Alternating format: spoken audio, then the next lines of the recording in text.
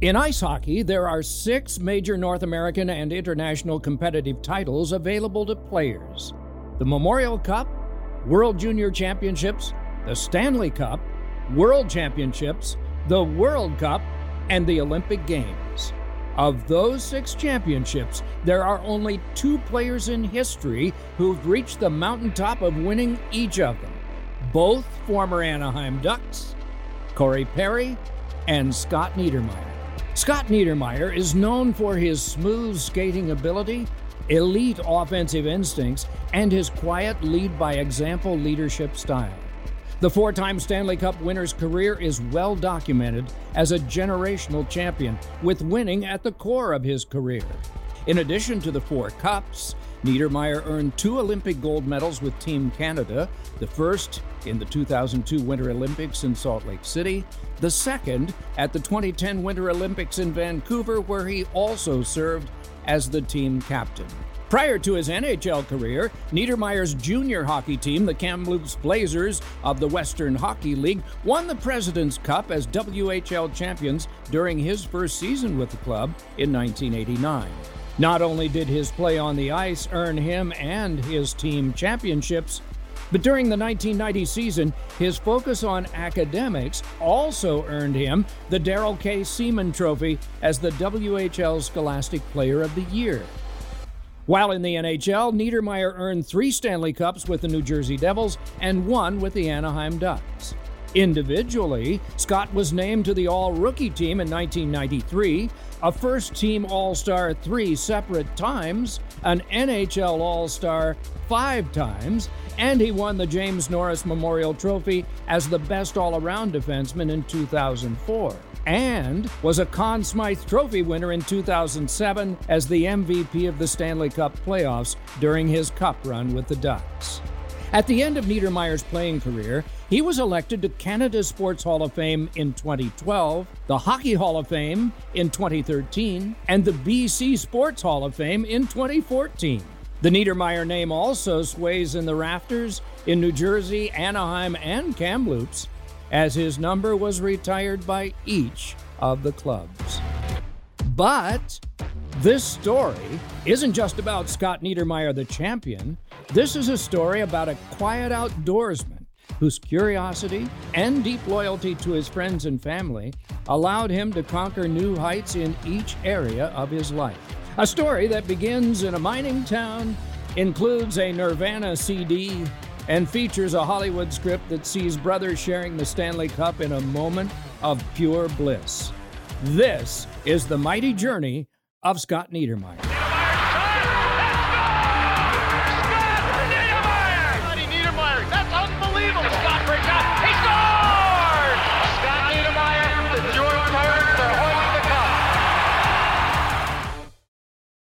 Scott Niedermayer was born on August 31st, 1973 in Edmonton, the capital city of the Canadian province of Alberta. Though he was born in Edmonton, he was only there for a short time, as told by Scott and his father, Dr. Bob Niedermayer. When Scott was born, I was working in a small northern mining town in just near the Yukon border called Cassiar. And Scott went out, never mind Scott. His mom went out to Edmonton for the delivery because I had no other doctors in the area or other medical help other than the nursing staff. I was born in Edmonton, went back to Cassiar. We lived there probably until I was about 3 years old, and then moved to Cranbrook at that point. Scott's brother Rob was born in Cassiar prior to the family relocating to Cranbrook, BC. Cranbrook is a city located in southeastern British Columbia, roughly 50 miles from the Canada-United States border into the state of Idaho. Cranbrook is ideal for people who enjoy the outdoors and the raw beauty of nature, as detailed by Scott's childhood best friend, Jarrett Bousquet. Cranbrook is, when we were growing up, was it about maybe 16 or 17,000 people right in what's called the Rocky Mountain Trench. So you have the Rocky Mountains on the east side, and then you have the Purcell Mountain Range. The highway goes in there, and so all the animals come down from both sides. It's deep in the mountains. It's really hard to get to. So as the crow flies, if you were to fly to Vancouver, it might take 45 minutes to an hour. but to drive there, it might be 12. And so when winter hits, the biggest things there are, skiing, hockey, hunting. And, if you don't participate in one of those things or participate in winter in general, you kind of suffer through it. But if you participate in one of those, activities, snowmobiling or something like that, it's, arguably one of the best, nicest places to grow up in. And Scott's brother, Rob. Cranbrook's, for a kid who loved the outdoors, and I don't think you could grow up in a better spot. We were outside as much as we could. Played soccer in the summer, fished and hiked and hunted and went camping in the summers. And then, of course, when winter rolled around, we always had hockey and skiing, and we did a lot of playing on the frozen ponds and played a lot of street hockey. So it was for a kid growing up, it was definitely a great spot to go out and have a lot of fun. Scott's love for the outdoors stems from his childhood upbringing in Cranbrook. Yeah, I really, it's hard for me to imagine a better childhood, really. We lived in a little neighborhood with a couple other, some other families that had kids the same age as us. We had a little creek, down below us that had little fish in it, so we could go fishing, or we could go down in there and build a fort or ride our bikes and build a jump. And, really we're able to just kind of get home from school, put our backpack down and head out and have some fun with some good friends. And, feel very fortunate that did grow up like that. And, definitely a lot of those things that we did, I think kind of created, our interests and different things as we've gotten older. And very thankful that a lot of those relationships we still have. We're lucky to have that. And then just the background of living in a small town and being able to get out and fish and do all those things. I feel very thankful for that, for sure. Grateful. The cul-de-sac that the Niedermayer household resided in is named Brookview Crescent. In that cul-de-sac, Scott and Rob became very close with a tightly knit friend group that they coined the Brookview Bombers. He grew up in a cul-de-sac. He'll probably be a little bit embarrassed of it. It was called, not the cul-de-sac, it's called Brookview. And him and his neighbors and friends, they had a group of guys, 4 or 5 guys, and they called themselves the Brookview Bombers. And they were probably the best road hockey team. And, we played tons and tons of road hockey. And they kind of recruited me to be an honorary bomber, I would say. And we would play different groups, so we would play road hockey all the time. So in his cul-de-sac in Brookview, it was kind of the hangout. We would go there, and his next-door neighbors, the Canes, and then up the road was the Maudis. So there was always a group of guys playing road hockey or shooting pucks, and we would all just kind of congregate there and figure out our plan for the day or what we were going to do from his place. But he was just always a quiet leader. We lived in a place called Brookview Crescent, and we just came up with our own little name just amongst ourselves. We weren't, roaring around town as a small little gang by any means, but we just kind of called ourselves that, in a half-hearted kind of way. But it's a good group of friends. The friend group became instrumental in Scott's success at each level in his career, as the Bombers still organize group outings that include new outdoor adventures every year. We'll actually get together here again in a couple of weeks with everybody, and now we all have families, and I think there's close to 20 kids amongst the 7 of us that grew up together on that neighborhood. So great relationships, and again, fortunate to have them. Though Cranbrook, BC currently includes more than 20,000 residents, the city is called home by 19 former NHL players, including current Executive Vice President and General Manager of the Detroit Red Wings, Steve Yzerman. Hockey is a part of the city's DNA, with several local teams, and the landscape of frozen ponds that surround the area, as described by Scott's mother, Carol Niedermayer. Well, I think that there were the Royals here, a senior team that wasn't in league.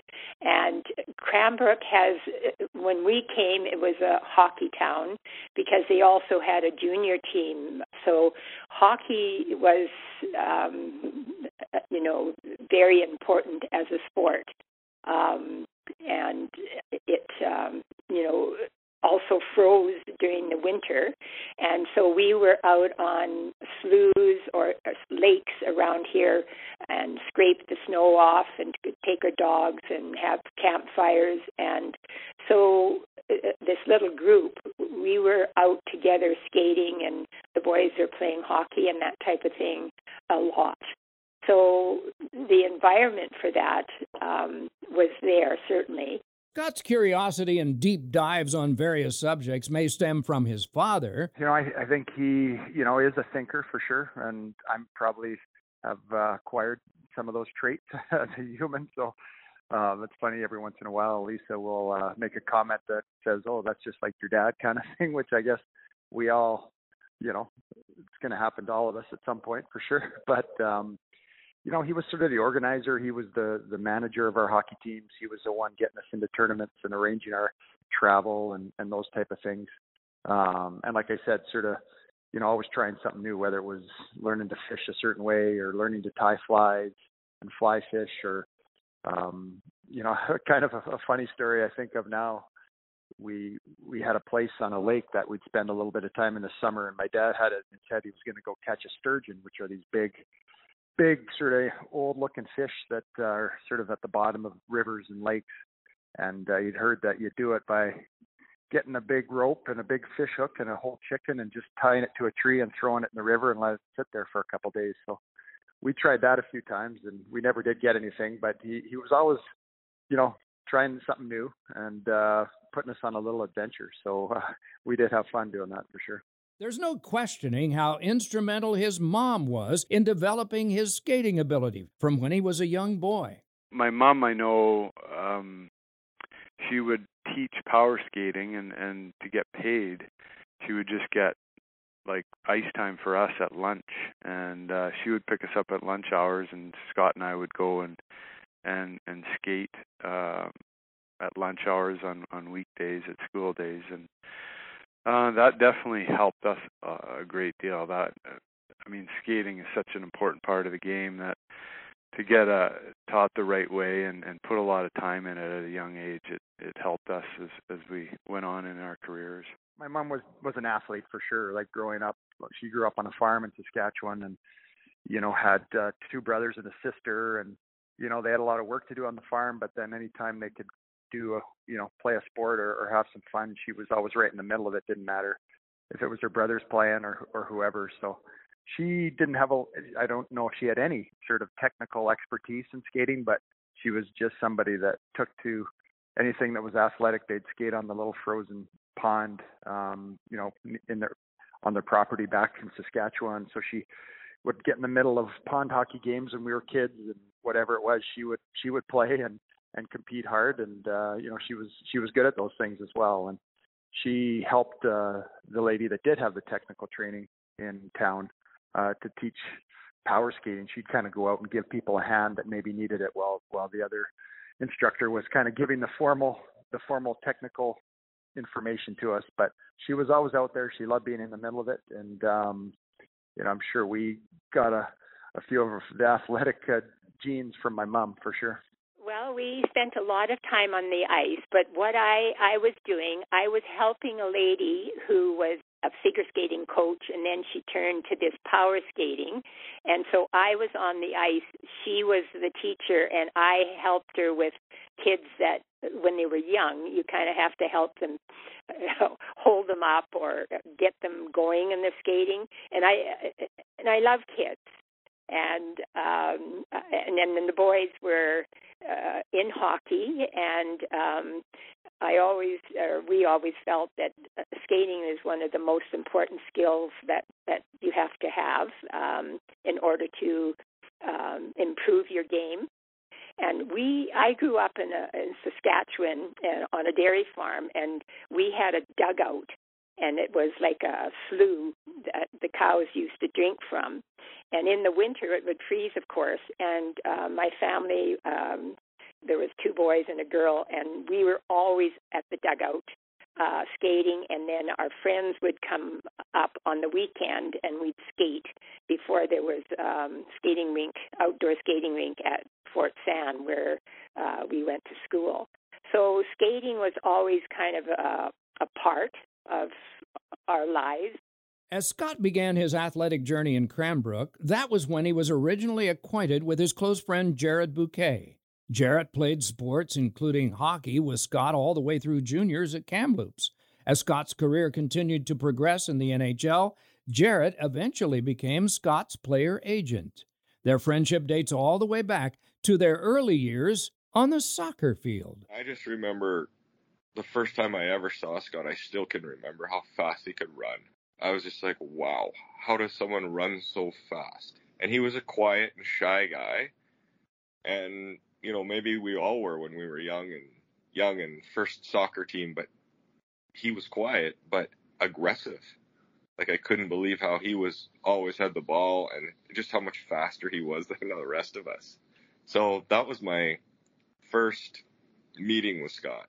As the pair continued to grow up together, Jarrett recalls the moment he knew that Scott's maturity and leadership was a step ahead. A couple years later, we might have been 10, and we were playing, it was called Atom Hockey back then, and my dad was the coach.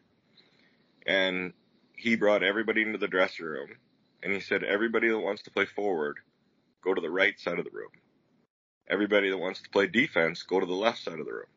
Every kid went to the right side of the room, and Scott went to the left. So I thought, obviously I'm going to get more ice time, and Scott is just a mature guy, and he's probably the best player. I'm just going to go over on that side of the room. I don't know if he went that way because he would just get more ice time and everybody went the other way, but there was just 2 of us sitting there, and I remember that vividly. And through the years, as we got older, I think there were coaches and parents and people that were trying to get Scott to play forward. And my dad was the one that influenced him, kept him back on D, and recognized that Scott was one of those players that's better when everything's in front of him. And his skating ability, I mean, was way ahead of his time. So I think that maturity that he had back then, you know, recognizing that, I mean, I think he has always been ahead of his time. Bousquet also remembers how Scott's maturity kept the group out of trouble during their high school days. When other kids were starting to get into drinking and whatnot, Scott had better ideas. Whether he told anybody or not, he was going to play in the NHL, I'm sure in his mind. So after the summer skates, we would all head up to my place because we had an acreage and we had a big bonfire pit. And we used to drink Slurpees and, you know, there was no alcohol involved. It was kind of nerdy, you know, our group. And so it was right around graduation, actually. And I really wanted him to come to grad, you know, to the graduation. And he was like, he had workouts and he had other ideas. And I kind of was like, listen, you got to come. And he kind of bit back at me and he was like, you know what? If you think if graduation is the most important thing in your life, then you've got to rethink things. And he stormed off and he left and he was mad at me, and it was hilarious because it took about 7 minutes for him to get home. And I remember my dad going, hey, Jarrett, Scott's on the line. I go, what? And he goes, hey, I'm sorry about that. I shouldn't have said that. You know, graduation is important, but I have other things going on. I shouldn't have said that. And it was hilarious. That's the only time I think him and I ever really got in an argument as younger guys. Yeah, I don't know if I was all that advanced in my thinking. I just wasn't naturally sort of a real party person. You know, so I definitely would stay away. And yeah, I guess if some of the other friends or whatever, we'd get away and kind of stay out of some trouble, we would do it. I would just enjoy being with them. So it wasn't by any design to sort of help them out, I guess. I was doing my thing, and if a few of them came along, that was awesome. While slushes around the bonfire were a staple for Scott and Jarrett, Slushes and a Nirvana CD were also at the forefront of how Scott and his now wife Lisa started dating. His wife now, Lisa, I got my tonsils out one summer after, I think it was after we'd won the Memorial Cup. Or no, I got my wisdom teeth pulled, sorry. And I was in a lot of pain. So she, as a friend, brought up a slush for me. You know, one of those slushes to make my teeth feel better. So in walks Scott with a slush as well. And I'm like, oh, right, a slush cat party. Okay, just like old times. So they start talking, and actually I joked about this when I was up there. Scott, you know, he never really had a girlfriend. He was just too focused on other things. And if he did, nobody knew about it.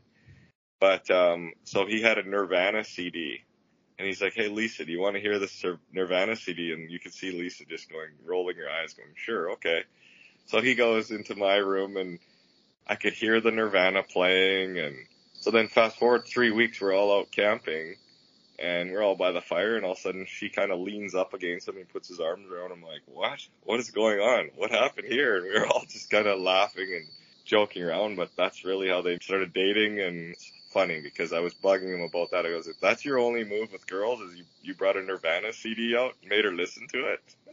Yeah, it's kind of a funny story. He likes to always tell people that one, but I think he had his wisdom teeth pulled, so he was kind of, his face was swollen up, so I think we brought him some ice cream or something, and then actually Lisa and her friend were up doing the same thing. They were up visiting him and had brought him something too. So at that point, I don't know, we hung out for a bit, and then Lisa and I kind of just started talking, and next thing you know, time flew by, and we were still talking, and I'm sure Jarrett said that one of the things was I wanted her to show her some secret song on the back of a Nirvana CD.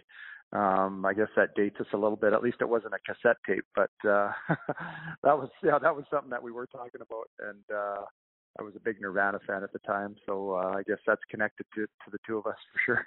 So we kind of just started talking, and my girlfriend had to leave, and I don't know, Scott took me back to Jarrett's room and said something like, oh, have you ever heard of the Nirvana, I don't know, extra track on their thing or whatever? So we went back there. We ended up just sitting and talking basically all night. Jarrett had fallen asleep. We came out. Everybody was gone. And so then he drove me home, and I guess the rest is kind of history. Even after the impact that Nirvana had on Scott and Lisa's early dating memories, Scott's still unsure if she'd call herself a fan of the band. I don't think she was, and I'm not sure she still is. So. Scott's core values today are the same values he's had since he was just a quiet boy in Cranbrook. At the forefront of those values is how he treats his friends, family, and those around him. And his relationship with his brother Rob is no different. Yeah, that's one thing I think with Scott is nothing's changed. I mean, he's still the same guy as when we were kids, and his personality hasn't changed. He's still, super supportive of everyone and really down to earth. And that's the thing about our group is I think we're all pretty similar in that aspect. So, but I think Scott's sort of, the leader of that group. So he had a big part of it. In a 2007 edition of Sports Illustrated, there's an excerpt describing Scott and Rob as sibling rivals. But as the tale tells, the two brothers are anything but rivals, supporting each other at every turn, even during the 2003 Stanley Cup Finals between Scott's New Jersey Devils and Rob's Mighty Ducks of Anaheim. The two created special memories together in Cranbrook.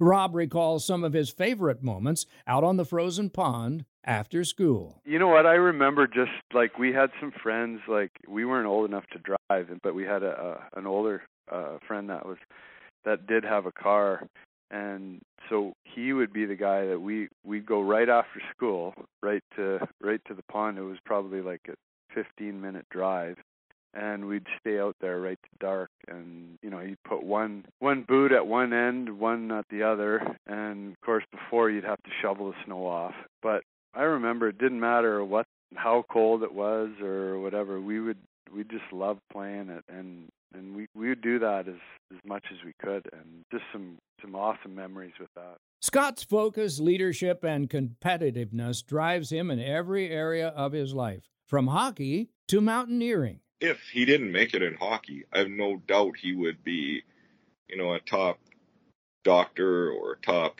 researcher or doing something that he would be good at. And his brother Rob is like that too. And I think I remember also when we were 10 years old and running around the hotel in Calgary at a tournament, I remember it was about 7:30 or 8, and I went, running down the hotel room, knocking on his door to see if he wanted to come play mini sticks. And his dad answered, and he said, "No, the boys are sleeping, and you probably should be too." And that was the first time I was like, okay, yeah, they're focused. I should get my act together and probably go to bed now too. And then later in Kamloops, I think we all think, well, we're going to make the NHL, and you don't have to worry about school. And there's Scott winning the Western Hockey League Academic Award too.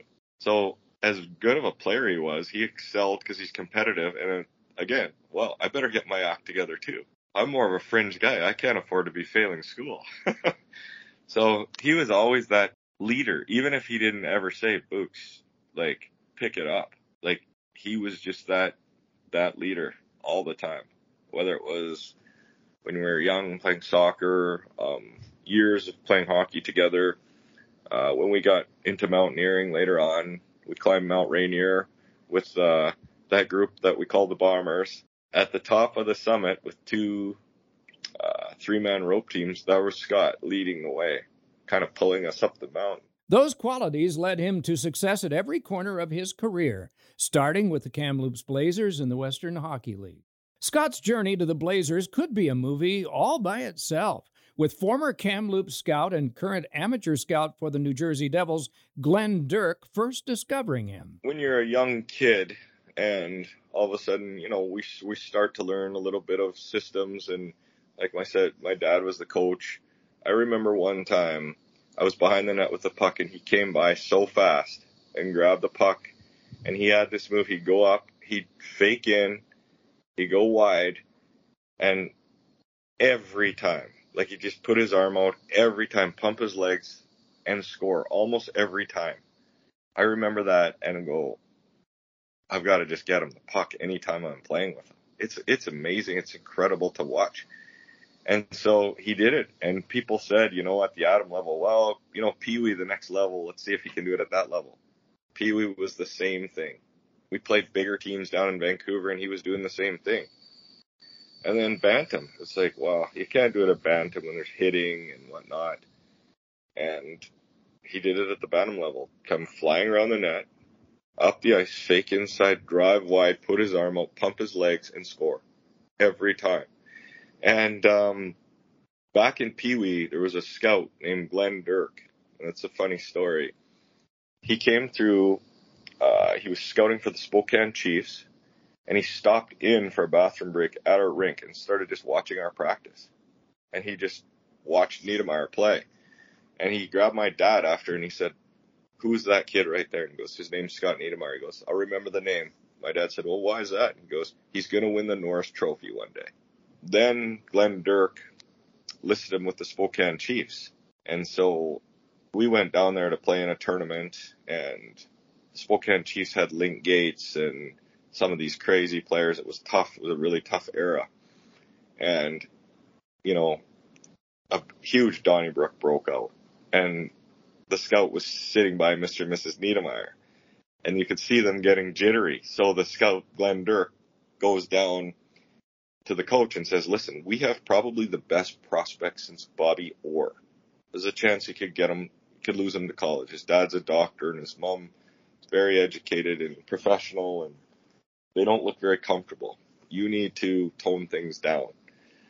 The coach, in the third period, came out, and again, a huge Donnybrook Link Gates was there, and the Niedermayers turned and said, "Thank you for your interest in our son, but he won't play for the Spokane Chiefs." So then fast forward a bit, Glenn Dirk started scouting with the Kamloops Blazers. Spokane dropped him. Glenn Dirk listed him with Kamloops.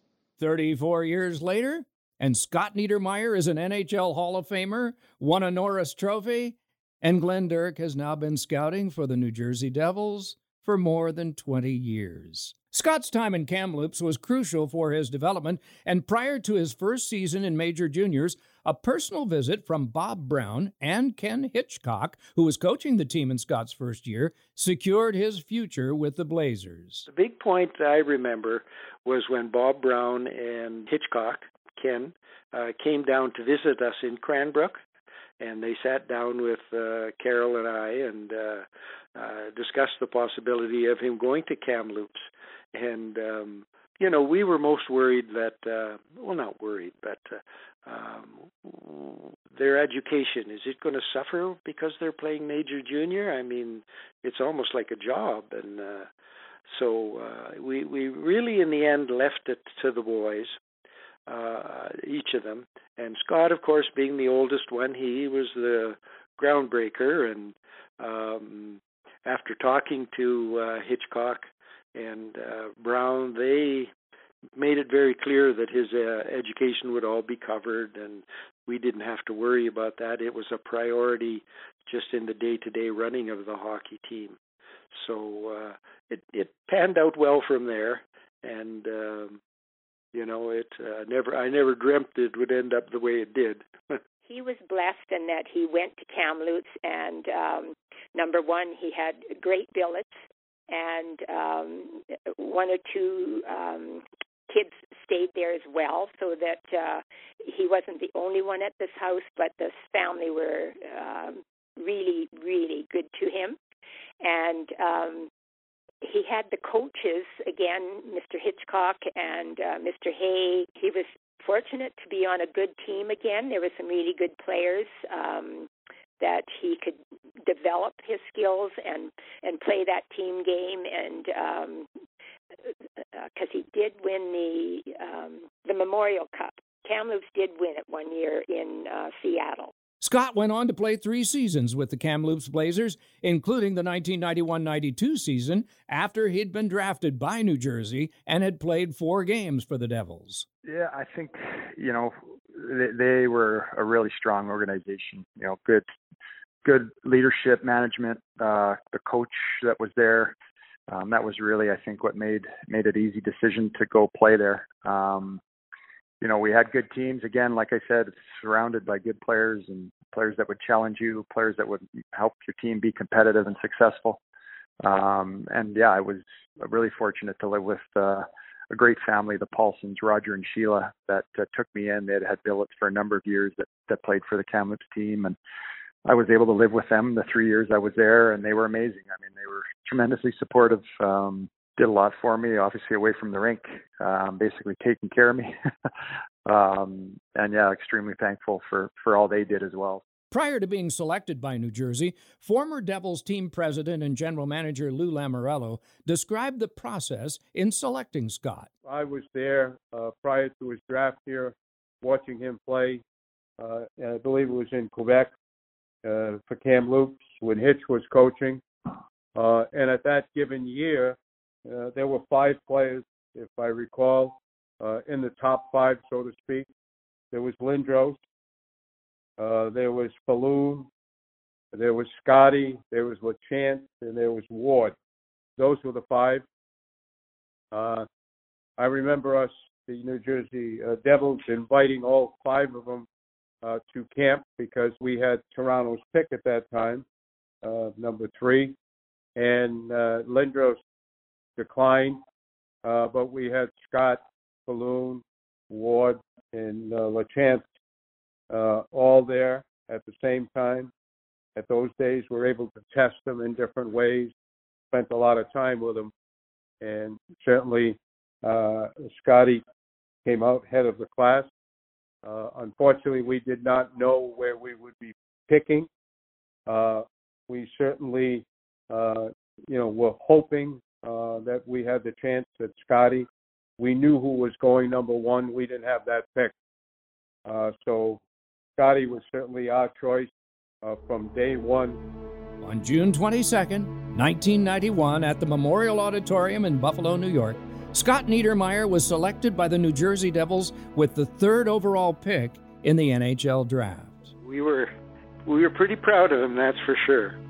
And You know, it was a huge step, which, you know, we never dreamt he would go that high in the draft. Of course, you know, we were more worried just about that he was happy and doing something he enjoyed. Like you cry because it's something they've wanted to attain, and all of a sudden it's there, and he's there. He's got to a pinnacle that he's sort of worked hard for, and it just was most joyous.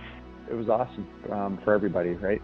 I'm sure, you know, me as a parent now, you know, anytime your kids do something or achieve a goal or whatever, it almost means more. As a parent, I recognize that now. But, you know, for me, it was just a thrill. I was young, I was naive, I didn't really understand maybe what laid ahead as far as the work and different things or opportunities, but just a chance to put on an NHL jersey was a big thrill. I look back at the pictures now, and I was so quick to put the jersey on, I didn't even take off my suit jacket. I just threw it on right over top. I was kind of so eager to get it on, so it was a thrill for sure. I always remember that, of course, was the year Lindros was drafted number 1, and there was no question who was going to be number 1. And Falloon was second, and then Scott was third.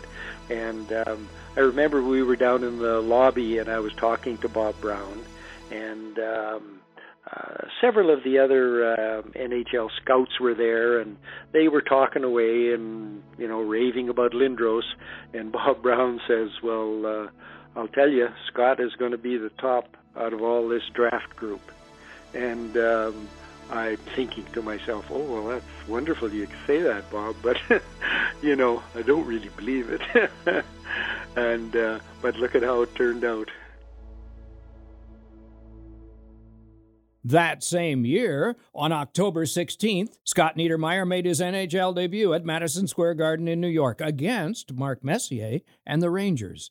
Messier's first season in New York after arriving just 11 days earlier in a trade from Edmonton. You know, that was just the craziest feeling. You know, you're there, you know, you've almost like out of body thing. You're like, geez, there's Mark Messier taking the face off and I'm on the ice. Like, that just doesn't make sense, right? You couldn't quite figure that out. The 1992-93 season was the first full season for Scott in the NHL, and just a few seasons later, Scott hoisted his first Stanley Cup with the Devils during the shortened lockout season in 1995. New Jersey swept the Detroit Red Wings in the series, and in Game 2, Scott scored one of his most memorable goals. Here's Niedermayer. He can fly. Niedermayer reshare the trailer. Niedermayer just missed.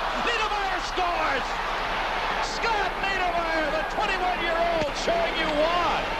Despite the fact he's played mostly D for the Devils, he is an offensive threat. Kind of a weird thing. I lost my stick.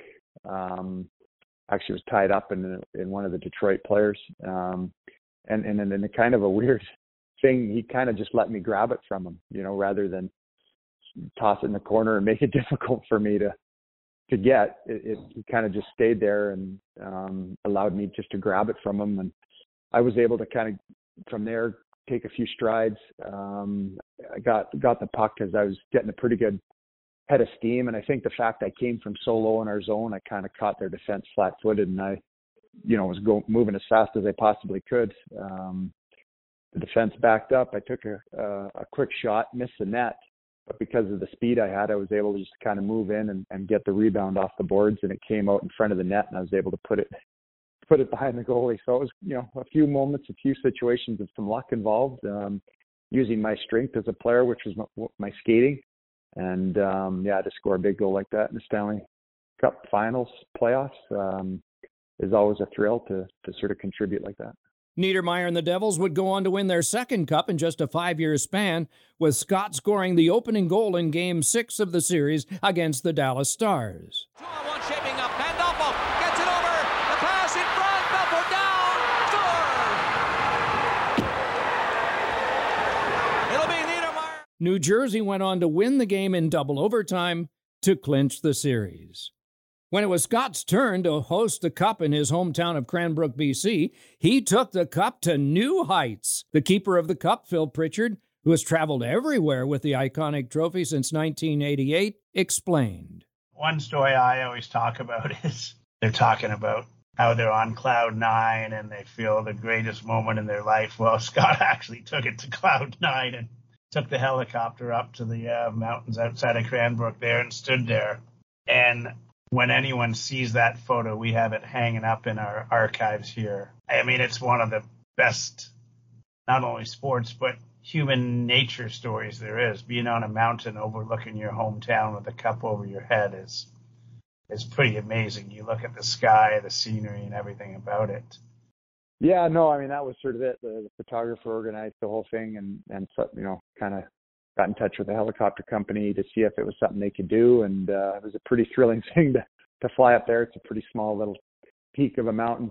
The keeper of the Stanley Cup probably wasn't too thrilled about the idea, but we were able to make it all work. And it's a pretty cool kind of memento, at least for me personally. I know a lot of other people agree, but it's a landmark that from Cranbrook to my hometown, it's something you see from town.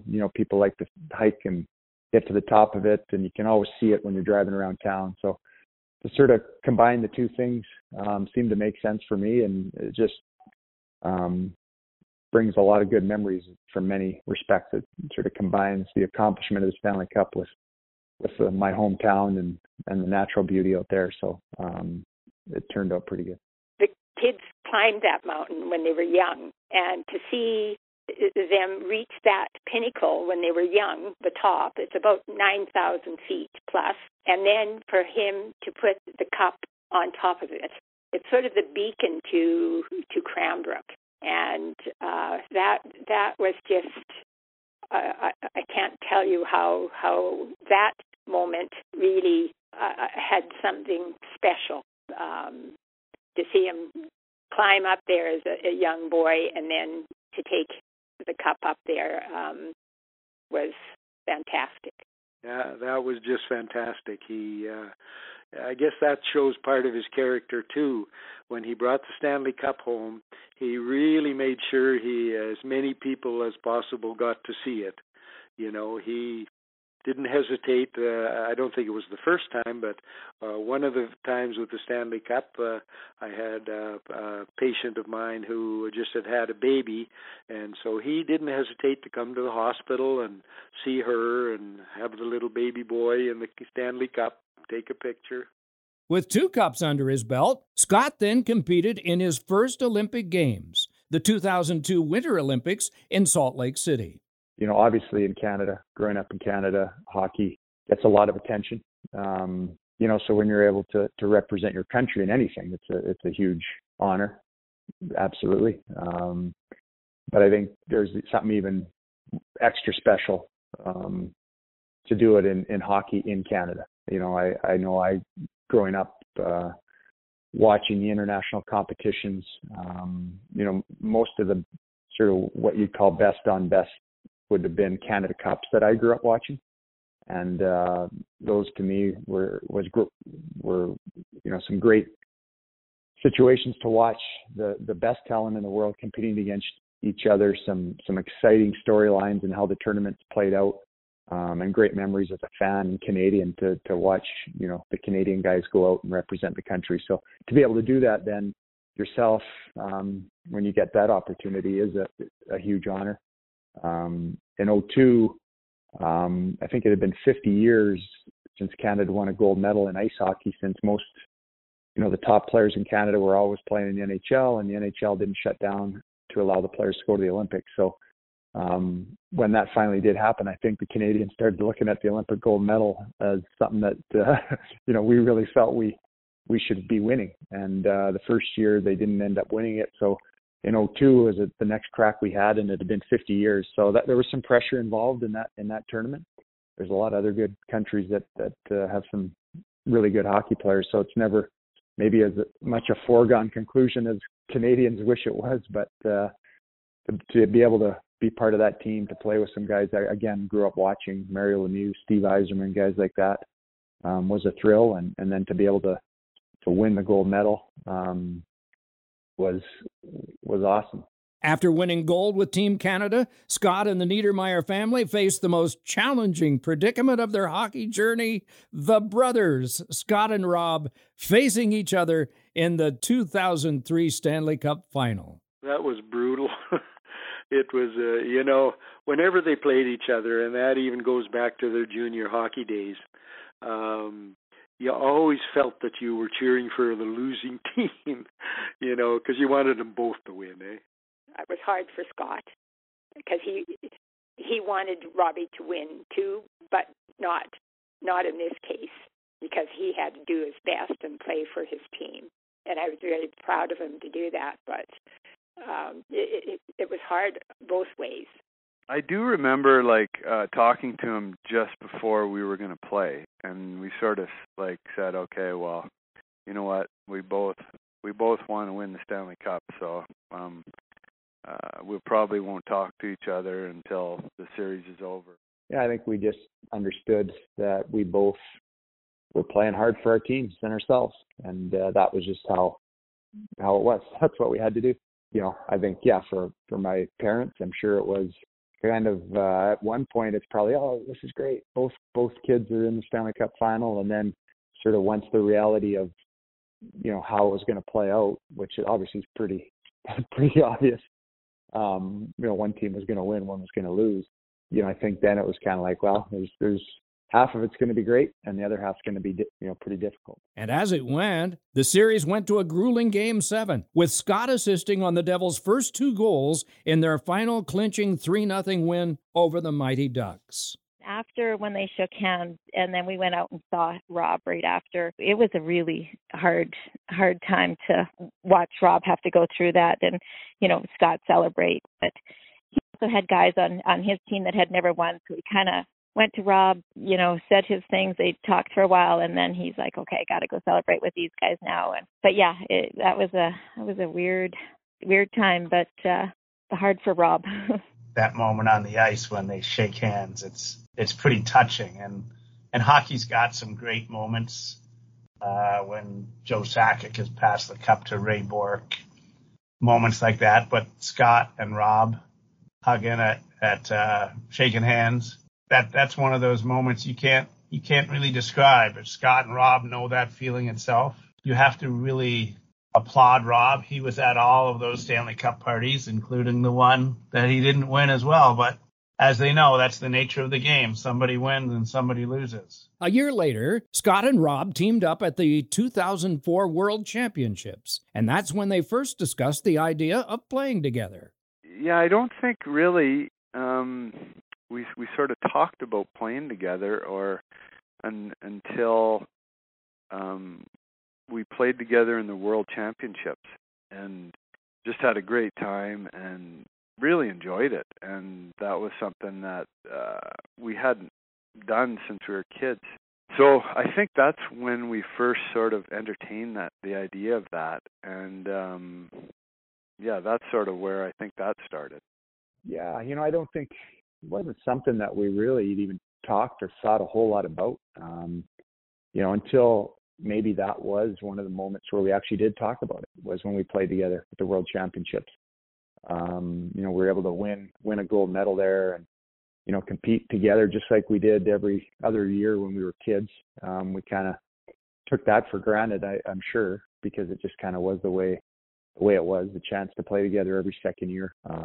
Obviously great for my parents. I recognize that after becoming a parent, when your kids can kind of be on the same team playing in the same town and building, it's nice so you can see both of them doing their thing. To get an opportunity to do that, I think that is sort of planted a seed when we played together and recognized, you know what, we haven't done this in a long time. We used to do it as kids, and if we had a chance to do it in the NHL, it'd be pretty special. So I think that is when we at least entertained the idea. After the 2004-2005 NHL lockout season, Scott became a free agent, and that's when the idea of him potentially heading west became a reality. I think probably even during and before me being a free agent, there was sort of a little bit of, where was my brother at? Obviously, Anaheim had been to the finals in 2003. I believe the next year they missed the playoffs. And then during the lockout, the team was sold. And, there were some changes to management, coach, new ownership. That's when the Lamoriellos bought the team.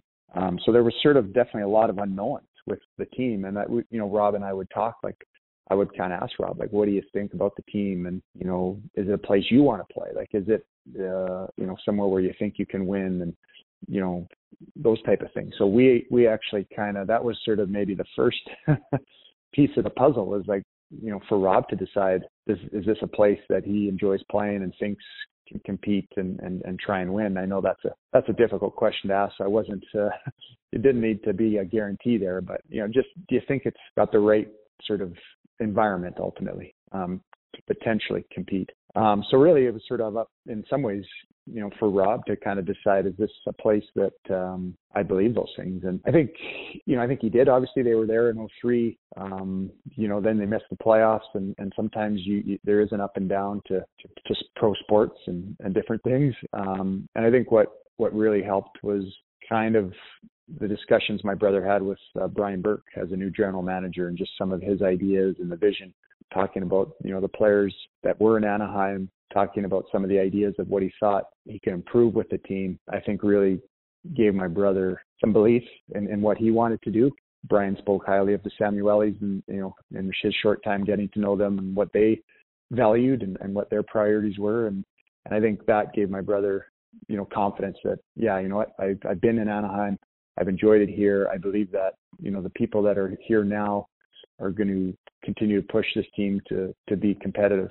And then once he got to that point of being comfortable, there in Anaheim, then now it was, I guess, my decision, once I was a free agent after the lockout, to make my decision as to, do I want to stay in New Jersey, it was difficult to leave there for sure, or try, something new, a new challenge in a new place, and get a chance to play with my brother, which definitely was the biggest sort of factor in me making that decision for sure. I mean, there were some things about, getting out west, both Lisa and I are from Western Canada, so being a bit closer to home, all those type of things were part of the thinking as well. A new challenge, had its benefits. I'd been in the league now a while, and trying something new, there was sort of that train of thought too, but for sure the biggest one was the fact Rob was here, and to get a chance to play with him in the NHL as a teammate was probably number one for sure. And so Scott made the decision to unite with his brother in Anaheim in a script that seemingly was written not too far away in Hollywood. In Scott's first season in Southern California, the smooth skating defenseman played all 82 games for the Mighty Ducks and finished second in voting for the James Norris Trophy, as Anaheim was eliminated in the Western Conference Finals by the Edmonton Oilers. The very next year, the 2006-2007 season, became the most memorable one for the Anaheim Ducks franchise and for the Niedermayer family. The Ducks finished the regular season with 110 points. Until that point, it was their best season in franchise history. The team advanced all the way to the Stanley Cup final, eliminating the Minnesota Wild, Vancouver Canucks, and Detroit Red Wings en route to a final matchup with the Ottawa Senators. In a playoff run full of special moments, including Scott's first overtime playoff goal, a series-clinching goal against Vancouver that was set up by a big hit from Rob, the brothers also teamed up for a goal in double overtime in the Western Conference Finals matchup against the Red Wings to tie the series at 1. Now for Paulson. Sammy Paulson shoots one towards the net, went behind Moen. Track down Rob Niedermayer to Scott. In front, shoots, scores! Scott Niedermayer scores the game winner! Picking up the puck to the left of Hasek and a wristing one up over his shoulder. And the Ducks win in overtime with 5:43 to go. 4-3 the final, and the series tied at 1 apiece. I'm just going to ask you, is that Niedermania? Oh my goodness, I'm going to say it. We got Niedermania. Teaming up for the goals and things like that's neat, but just every day being able to come to the rink together and, like I said, working for the same team, it's been fun. I mean, a big thrill for me for sure. This it was certainly nice to come up with the win tonight, and I mean, watching Scott score that winning goal was pretty special. In Game 4 of the Cup final against Ottawa, with the Ducks leading the series 2-1, the captain of the Senators, Daniel Alfredsson, out of frustration, turned and fired the puck at Scott Niedermayer in the final seconds of the second period. The center, Alfredsson, blast one off Scott Niedermayer, and I think the Ducks are upset at Alfredsson for firing the puck. And Scott Niedermayer, now Paulson gets into it. Oh, and now Mullen is knocked down by Phillips. Volchenkov gets into it with Scott Niedermayer. What did you make of that? It looked like he fired the puck right at Scott Niedermayer towards the end of the period. Now Phillips and Beaujolais having some words. Scott Niedermayer is incensed at Daniel Alfredsson. You know what? I do not blame him one bit. The actions of Alfredsson fired the Anaheim team up as they swarmed around the Ottawa captain looking for revenge. However, as another former Anaheim captain, Ryan Getzlaf, describes, the cool and calm Scott Niedermayer displayed his leadership between periods. That was definitely a defining moment for Scotty, for us as a group that kind of saw his leadership right at the forefront. Was that those are the kinds of things that our team all season long would have reacted to. We would have went out and probably fought our way out of the building, all those kind of things. We had fights all the time. We were a rough and tough team. We wouldn't let anybody push us around like that. And that was an incident that happened, and, you know, everyone's riled up. We go into the dressing room, and the first thing Scotty does is he stands up and tells everyone to calm down. Don't worry about it. We'll worry about it later, blah, blah, blah. And, you know, and just that he was able to stand up and say that, you know, his credibility, his leadership told everyone in the room, well, yeah, he's right. And, you know, we need to, you know, he's fine. He wasn't injured. He's ready to play. And he would rather have the success on the, you know, on the board and in the series than take retribution right away. I, you know, kind of just tried to emphasize to the guys that, hey, I'm fine. Let's focus on the more important thing right now. And the guys were great with that. They just, you know, we were really focused on what we wanted at that point, which is to win the Stanley Cup. After the calming words from Scott, Dustin Penner scored the go-ahead goal for the Ducks to lift them to a 3-1 series lead, setting up the clincher back in Anaheim. Scott Niedermayer throws it outside the zone, and the Ducks win. 3-2, they win Game 4 in Canada. And the Ducks are up 3-1 in the Stanley Cup final, coming home Wednesday with a chance to win it at Honda Center. And in Game 5, the Anaheim Ducks took down the Ottawa Senators to put the final touches on a movie script that saw Captain Scott Niedermayer pass the cup to his brother Rob. 6 seconds left. Pritchard has the puck.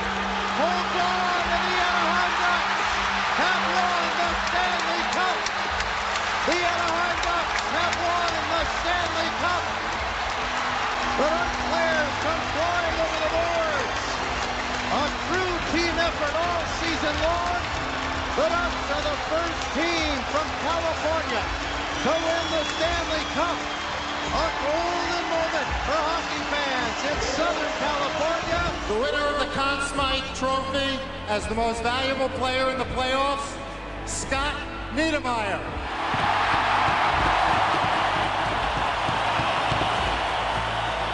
Scott Niedermayer, come on back up. It's your turn to hoist the cup. First thing that he does is he hands it off to his brother. For Robbie, he has made it to the finals before, lost to his brother. That is an outstanding thing. When Scotty received the cup and then gave it to Rob, well, yeah, that's my mountaintop. That was hard to put into words. It was so exciting, and to see them out there together, and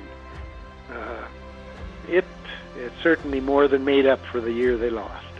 To have him hand it to Rob was really just icing on the cake. It was so special, and I think a memory that'll last forever, that's for sure. That photo alone of him passing it to his brother and patting him and telling him to skate around with it is, I think, really all that needs to be said is right there. That's been a common goal of theirs for, you know, since they were kids. And knowing that Scotty's been able to do it, and and Rob hadn't got to yet. I just, like I said, I can't even imagine what that felt like for both of them to be able to share that together. For it to happen sort of the way it did was just, you couldn't really write it up better than it did happen. It was just awesome how we were able to experience it together, play a big part on the team, and just go through it with their families together, and it was. It's hard to put it into words because I don't think I would do it justice, just because it was just from what I'd experienced before that to the elation you feel when you do have your brother pass you the cup and reach that childhood dream. It was unbelievable. It was actually sort of more than I imagined, because I think what maybe I didn't think and should have probably more was, the fact that my boys got to get to know their uncle. He'd pop over for dinner and we'd do the same over to his house, and he got married during the time we were playing in Anaheim, so we got to know his wife and their aunt. They had their first child in Anaheim, so we got to be around for that, and to be able to share all those moments as a family. Really, it's probably, obviously winning the Stanley Cup is great, but those are great too. Like the time we got to spend together and catch up and kind of just to increase the level of our friendship and broaden it out to our families and kids and different things was great as well, and something I didn't think a ton about. But to be able to hand him the Stanley Cup especially after 4 years prior, competing against each other and seeing how disappointed he was. I don't know if I would have believed it if I was watching some a movie on TV and saying, "Oh, they took it a little far," and this would never happen. But we were fortunate that we were able to make that happen. And I think going through that experience of competing against each other just made it just such a great feeling to be able to share that success together, and to be able to hand him the Stanley Cup, something he'd been chasing a long time in his career, and probably appreciated it way more than maybe I ever did. The fact I was able to win one while I was younger. There was a lot of guys on that team that had been chasing it for a long time, played in the NHL for 12, 15 years before they were able to win their first Stanley Cup, and I really loved that. Like, just to see, it just is that much sweeter for those guys, the fact that work and the disappointment that they've endured in their careers, and then finally sort of getting to that moment and being able to hoist the Stanley Cup. I really enjoyed that with my brother, but with the other guys on the team that were in the same boat as him. It was great to be part of something like that.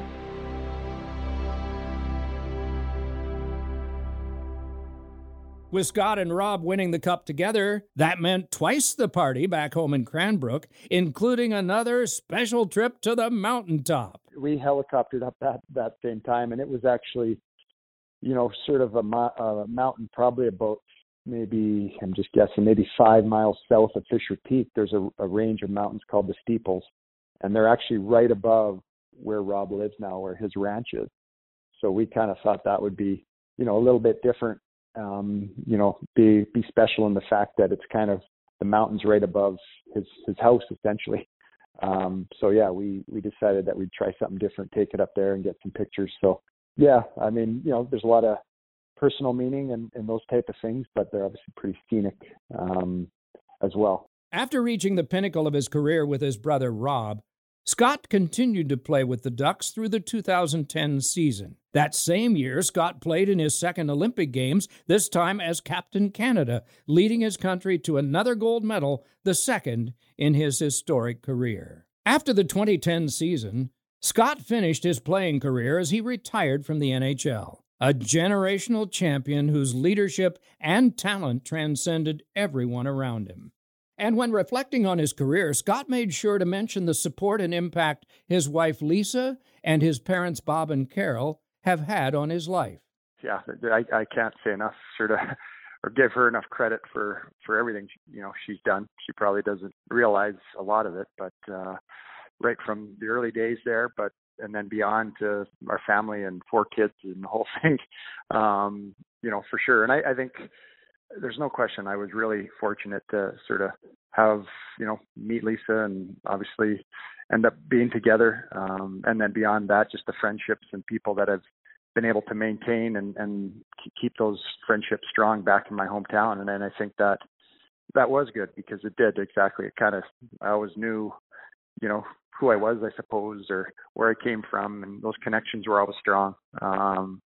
So, when the hockey season ended, loved getting back there and catching up again. And, Lisa had her family there as well, so there was never any sort of question as to where we'd spend our time. And we both loved going back to Cranbrook area. Both my parents were always there. Something that I think I really started to recognize as I'd gotten older and had my own kids is just, they were at every tournament. They were on every road trip.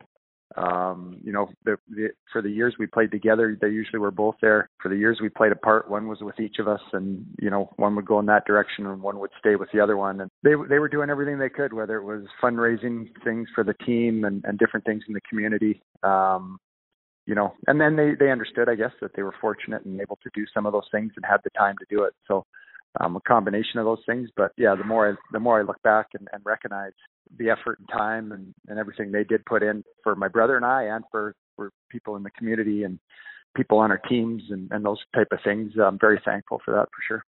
After he announced his retirement in 2010, he invited newly drafted defenseman Cam Fowler into his home to make sure that he could give back in the same way that others did for him when he was a young player in both Kamloops and New Jersey. It was fun. My boys loved it. They were definitely more impressed by Cam than anything I ever did. So that was a thrill for them, and it's been fun to watch Cam. I mean, it's amazing that he's now a veteran. He's now the guy teaching these young guys, and that's exactly what I guess I've been talking about, sort of that cycle that, maybe I passed something along to him that I got from somebody, and he used it a bit, and he's been passing it on to the young guys with the Ducks now, and that's great to see, and the way it works. Fowler recalled what it was like to stay with the Niedermayers. They were so gracious in letting me come and stay, and I had my own bedroom, and it was really a great atmosphere for me. They felt like family, and it was an easy transition, which helped a lot because there's a lot of things going on in your mind when you're an 18-year-old kid and you're playing in the NHL, and having, your meals and even like laundry and stuff taken care of really made things a lot easier on me. No matter how much time has passed or the amount of success and accolades Scott Niedermayer has achieved, his friends and family all state that Scott has never changed. And the person he was as the quiet, shy kid from Cranbrook is the person he is today, the humble Hall of Famer that is still the leader of the Brookview Bombers. He's just such a modest guy and just that quiet superstar that you don't think he's a superstar. Like, I asked him one time, I go, Scott, like, you've won everything. Do you think you're a superstar? And he paused and he said, I never really think about that, and that's not how I approach things. But he goes, I must be pretty good at hockey. And I just started dying laughing. He's just a modest guy. Scott has certainly changed, but his core values as a boy growing up in Cranbrook didn't change much as he moved on into his profession. What a great leader he was. He's what I would want my leader to be like on a team, and just how good he was at that. And I think just, number two is just what a good down-to-earth person he is, being able to experience so much success, and he hasn't changed at all. He's still down-to-earth, genuine, and just a really good guy. Humility, he put a different definition to it as far as the stature that he created, as far as his talents as a hockey player. His humility is just exceptional. It continues that way today. He never tried to be in the spotlight. He never got the crest of his jersey confused with his name. He's just a tremendous human being. It's pretty amazing. I'm definitely one of his biggest fans, and always You know, he's so humble and never really says too much, but I'm always like, oh yeah, he's won this and he's done that. And honestly, it's like emotional just thinking about it, to be honest. It's unbelievable that I could be just a small part of his life. Today, Scott Niedermayer serves as a special advisor to hockey operations for the Anaheim Ducks and is active with various conservation groups, including being a board member with the Yellowstone to Yukon Conservation Initiative. My interest and love of nature and being outside has also led me to kind of try and contribute a little bit in some conservation environmental issues, when I can. Currently, actually on the board of a group up here called Yellowstone to Yukon Conservation Initiative, which is a neat, very interesting group that is kind of working from Yellowstone all the way up to the Yukon to try and make that area as healthy as possible for all living things there. And I enjoy learning about it and seeing the work that those people are doing. And like I said, it probably stemmed from where I grew up and how I grew up. And as for me and my thoughts, it just is one memory that I'll recall of several on Scott Niedermayer. And that was that famous mad dash to score a prolific goal in Game 2 of the 1995 Stanley Cup final against Detroit. I was standing with Peter McNabb. We were the broadcasters for the Devils on Sports Channel that year. And when Scott scored that goal, Peter turned to me and he said, "The Devils are going to win the Stanley Cup, and it might be a sweep." Now, Peter was 6'4", and I'm 5'7". And I didn't hear him quite right. I didn't think so. I said, "I beg your pardon." He said, "The Devils are going to win the Stanley Cup, and it might be a sweep." Turned out he was right on both, and I'll never forget Scott's goal. And also the marvelous elegance that he displayed in all of his years in New Jersey and Anaheim. And I have on my wall a prized picture, and I don't collect many things. A picture that Scott sent me of him standing on the mountaintop holding the Stanley Cup. And that is the mighty journey of Scott Niedermayer.